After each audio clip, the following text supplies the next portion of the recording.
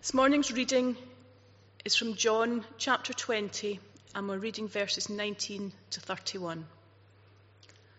On the evening of that first day of the week, when the disciples were together with the doors locked for fear of the Jewish leaders, Jesus came and stood among them and said, "Peace be with you." After he said this, he showed them his hands and side. The disciples were overjoyed when they saw the Lord.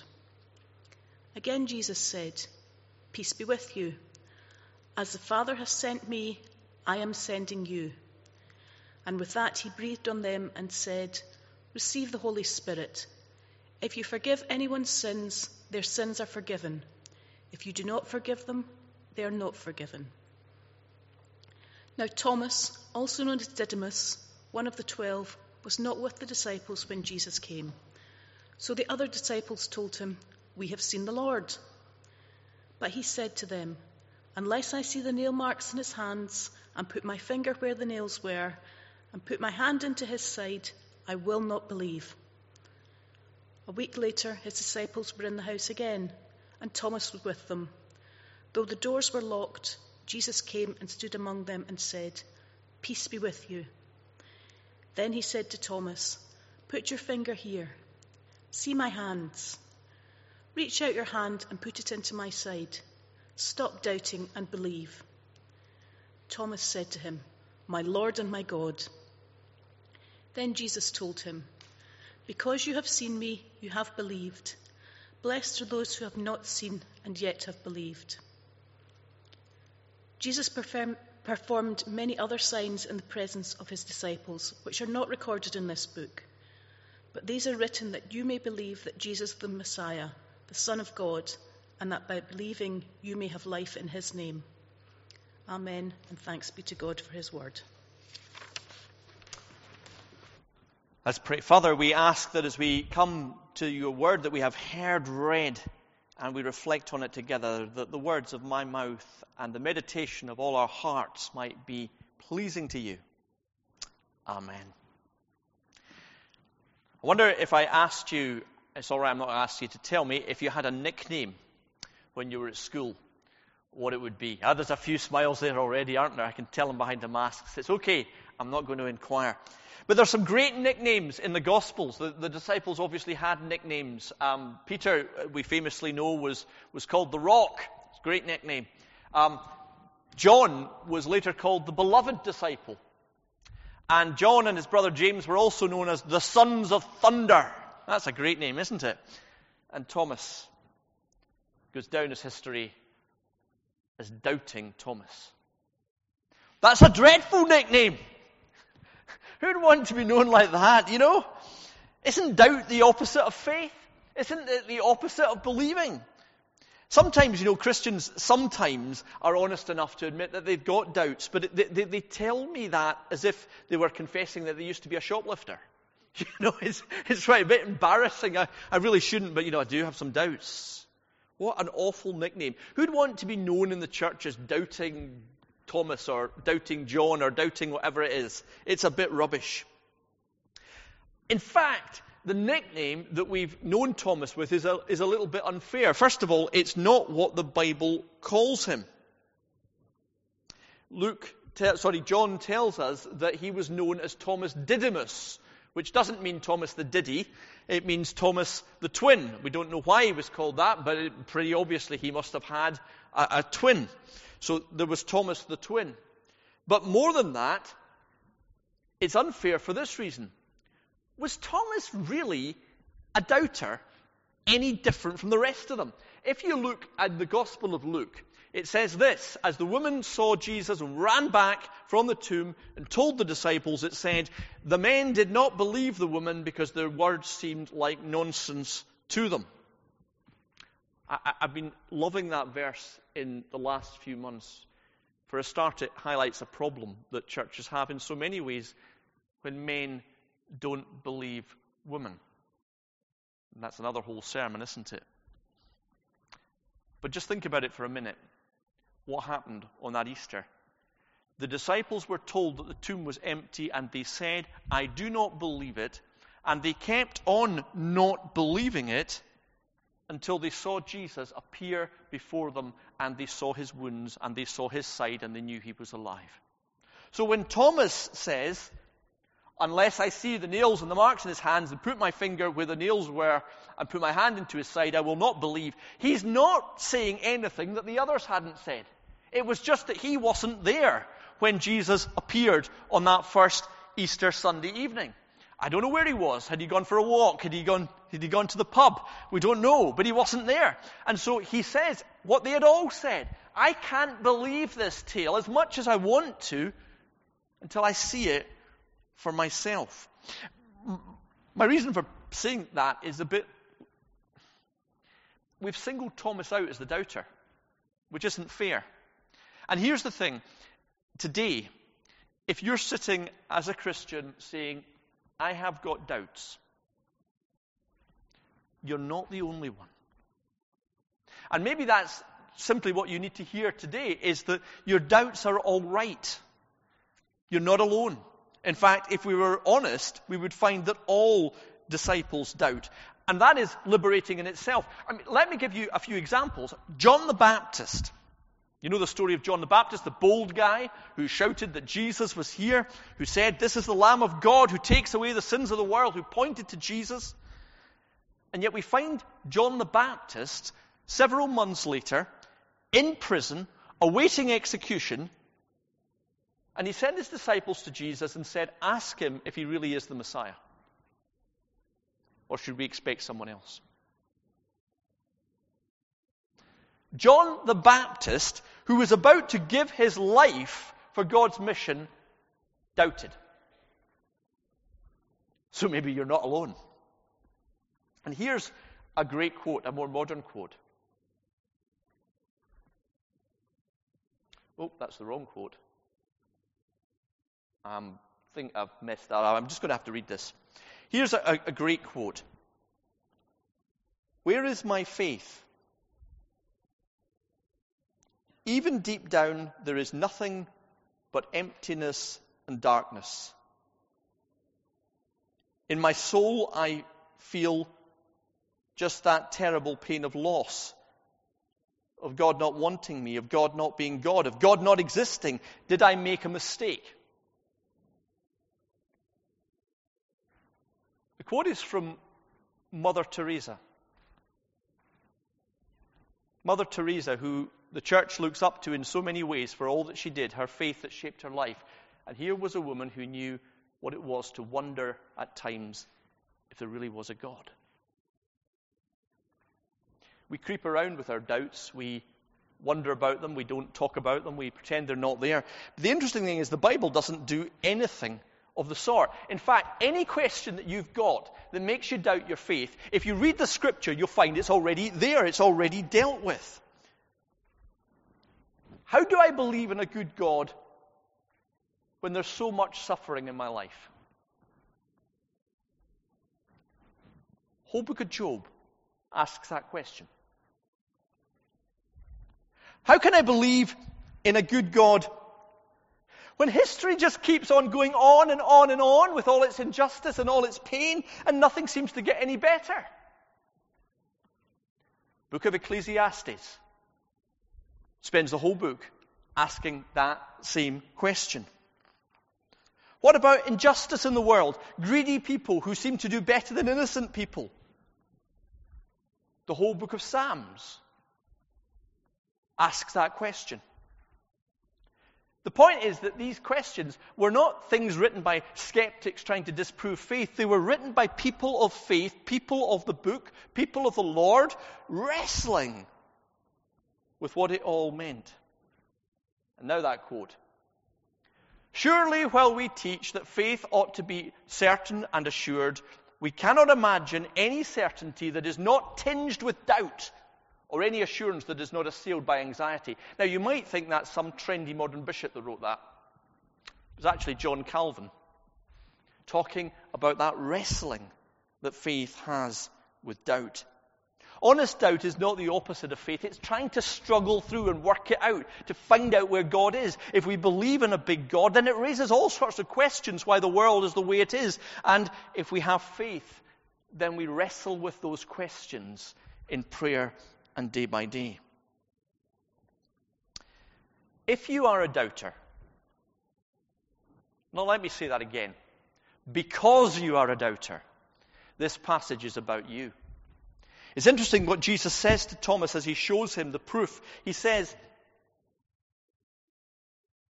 again, I've got my slides out of order. He says this. He says, have you believed because you've seen me? Blessed are those who have not seen me yet have come to believe. Jesus is saying to Thomas, look, you found this difficult. Yep. But you know what? There's going to be a whole load of people come after you. Whole generations of Christians that are not going to see what you've seen, and yet they're going to struggle and find it in faith. Blessed are them who do that and find me. And the book then goes on to say these words, talking directly from the author, probably John, directly to us, that the whole testimony of the book is written that generations of Christians might come to believe who will not have seen the things that that first generation saw. So what is it that this passage invites us to wrestle to believe? We're talking about Easter, about the resurrection, about the tomb being empty. And John, in this passage, in fact, the whole of the gospel writers want to leave us in no doubt. We're not talking about a sort of sense that Jesus is still with us and he's alive today. It's much more than that. We're actually talking about Jesus physically having risen from the tomb. It's empty. He's alive. You can touch him. And the fish is great. In fact, it's interesting that the Bible stories tell us not much about the risen Jesus other than he ate. It's really important. He physically ate. He really was alive. Paul will go on to say that 500 people saw him. But it matters. It matters because Paul says this later on. If he's not been raised, then we're preaching a load of garbage. And your faith's a load of garbage. In fact, it's worse than that. If there isn't a resurrection, then it's not just a cruel joke and a lie, but we're telling lies at every funeral. Now, I believe that Jesus fed 5,000 people, and I believe that Jesus healed people, and I believe that Jesus walked on water. But you know what? If I didn't believe those miracles, or if I struggled, in one sense it wouldn't matter. I could still believe that he was the Lord and the bread of life. But the resurrection is utterly different. Because it's not just a miracle, it's the day where God changed everything. Now, of course, people might say, how can you believe in a resurrection? These things don't happen. We don't experience these things. It's interesting, on Good Friday, Professor Alice Roberts, who is the president of the UK Humanists Association, caused a storm because she sent out a tweet. And the tweet said this, just a little reminder today, dead people don't come back to life. Now, it caused an absolute storm on Twitter because, for a start, it was a very rude thing to tweet out on a Christian holy day, and a lot of people who were not believers said and called her out for it. But actually, it's more than that. It's a bit silly. Because it misunderstands the whole nature of the Christian belief at Easter. We don't believe that dead people come back to life. I've never met a dead person that's come back to life, and neither have you. We don't believe that that's something that happens in our experience. And that's not because we're sophisticated modern people who don't believe in miracles or anything like that. Thomas didn't believe that dead people came back to life. The disciples didn't believe that dead people came back to life. Why? Because just like Professor Alice Roberts, they'd never seen like that happen before. They knew in their experience that doesn't happen. Until it did.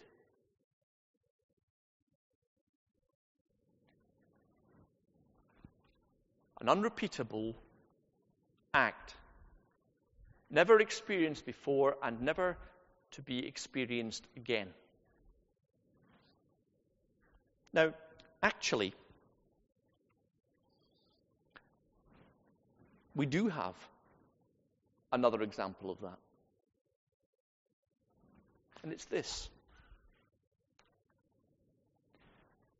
Once, and only once, there was a Big Bang.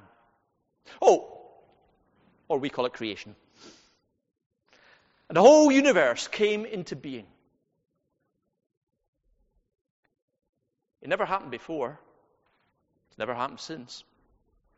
None of us were there and experienced it. Not one of us. In our experiences, universes don't snap into being. They just doesn't happen. And yet that once it did. And scientists never saw it, but they can monitor the fallout, the ripples that go through the whole of the universe because of that one event. And here's the claim of the resurrection, the claim of the New Testament, that the resurrection is a once and forever event, just like the Big Bang. It's a creation-level event. It is where the new creation came into being. Not just a miracle like every other miracle, but a miracle, an act of God that changed everything, just as that Big Bang did at the very beginning. Just as God brought creation into being once, so new creation came into being once, and the ripples go out from here forever. The evidence is there. Scared disciples whose lives changed. People who ran away, who suddenly boldly proclaimed. A church that grew and grew and grew and grew and could not be stopped. All pointing back to that one event. Now, just to be clear, there is a sense that the disciples had experienced dead people coming back to life. Lazarus. Maybe you were thinking about that. But that's a bit different. Because you see, Lazarus, as it were, went into death. And Jesus brought him back. There are a few other examples in the Bible, very rare. And I suppose modern science experiences that too, doesn't it? That we get people who literally die and then the medical apparatus brings them back. It's a resuscitation. The thing is, they haven't really done anything, because what happens eventually is, like Lazarus, they just die again, don't they? Jesus' resurrection wasn't at the level of a dead person coming back to life. It was as if a dead person had gone into death and come right through the other side and had broken the whole thing forever. The once in forever event. Can we believe that? Well, that question brings us right back to Thomas. Just notice a few things about this story which might be helpful. The first is that Thomas wants to believe. This is really important. I could give you a sermon this morning with lots of evidence for the resurrection. There's whole books been written on that. But ultimately, intellectual arguments don't convince people, because the first question is, do you want to believe this? Thomas did. Thomas had already committed himself to Jesus. He'd been following him for 3 years. He'd known how dangerous it was. In fact, there's a lovely bit in John's Gospel where Jesus says, I'm going to Jerusalem, and Thomas says, oh, don't go there, it's really dangerous. And Jesus says, well, no, I'm going anyway. And Thomas says, oh, we might as well go and die with you. It's a level of sort of the cynicism, but also the commitment that Thomas had. Thomas was committed to Jesus, but as a philosopher said, it's hard to believe because it's hard to obey. Believing isn't just picking through the intellectual evidence and trying to make a judgment. Believing is actually making a decision to trust it. It's making a decision to base your life upon it. And Thomas had already done that. That's why when he saw the risen Jesus finally, he didn't say, oh, now I'm intellectually convinced. He said, my Lord and my God. Because if I believe this is true, then you are my Lord. If I believe this is true, then it transforms my whole life. So Thomas was committed to Jesus before he worked out that the resurrection was true. And he was also committed to Jesus' people. I love verse 24. I've got these all in the wrong order. Don't worry about it. We'll just leave that up there. Verse 24, it says, Thomas, who was called the twin, was one of the 12 and was not with them when Jesus appeared. He was one of them, though, wasn't he? He was one of them. And it wasn't just that. Even after he missed out on what they had, he hung around with them. You know, it would have been very easy for Thomas to have said after the resurrection, oh, for goodness sake, these guys have got this crazy notion that Jesus is alive. I'm off because I don't believe a word of that. These insane people. But he hung around, didn't he? He stayed with them. He stuck with them. And here's the message. If you have doubts, even doubts to the point you wonder whether you're a Christian, the best thing you can do if you want to believe is hang around with the other believers. Hang around with them. Stay with them. Sometimes we hold one another up in our doubts. That's what it's about. And by the way, that is another message for the whole church. Are we the type of community that people who don't yet believe want to hang around with? Because they look at us and think, these folk have got something. And maybe I have my doubts and maybe I can't believe it, but I want to believe it. I want to get what they've got. I want that joy. I want that resurrection joy in my life. Because that is the way that most people come to faith. They start to know Christians. They start to belong to a Christian place. And then gradually they come to believe it for themselves. And how does Thomas come to believe? Let me see if I can find the right bit. This is the bit I want. Here's the strange thing. Thomas says, unless I see the marks of the nails in his hands and put my finger in the marks of the nails in his side, I will not believe. Just think about that for a minute. If I'm trying to convince you that it's really me, I say, look at my face. Particularly if I haven't got a mask on, it's easier. Or I show you my ID card. Or I do a fingerprint scan, don't I? There's lots of ways of proving I am who I am. What I don't do is say, see my scars. Thomas doesn't say, I need to see Jesus alive. He says, I need to see his scars. I need to see his wounds. Now, why does he say that? It's not as if Thomas is saying, I don't really believe he's dead. He does believe that. He knows that bit's true. His problem is in hoping for the future, not in dealing with what's happened. So why does Thomas say that? It's a strange thing to say when you think about it, isn't it? Not I want to see his risen faith, but I want to see his scars. That's my obstacle to belief. Well, I'm going to give you a suggestion. And here's my suggestion. Thomas's problem isn't with the facts of the resurrection. Thomas's problem is bigger than that. Thomas's problem is the problem of doubt itself. It's the problem that Job and Ecclesiastes and the Psalms and every person of faith wrestles with. You see, what Thomas has gone through that week, Thomas who was already committed to Jesus, is this. He's watched his Messiah die on a cross. He's experienced grief at the loss of a friend. He's had the fury at a government that did this. He's despaired as all hope was taken from him. He's feared as his own life was at risk. He's angry at a God who let all that happen, the unfairness, the injustice. He feels the deep, deep emptiness inside where it seems that God wasn't there and didn't turn up. And he needs an answer to all of that from Jesus if he's to go forward. And where is the only place he can find it? And it is to know this, that at the cross, Jesus went through all the agony that Thomas had felt. Jesus tasted the injustice and the suffering. Jesus entered into all of that and bore the scars and came out the other side. That's the only answer that will do. A man coming back from the dead isn't enough. A man who was God and went on the cross into all of that emptiness and pain and all of that doubt and all of that questioning, who cried out, my God, why have you forsaken me? And was raised from the dead. That is the only hope there is. Dietrich Bonhoeffer,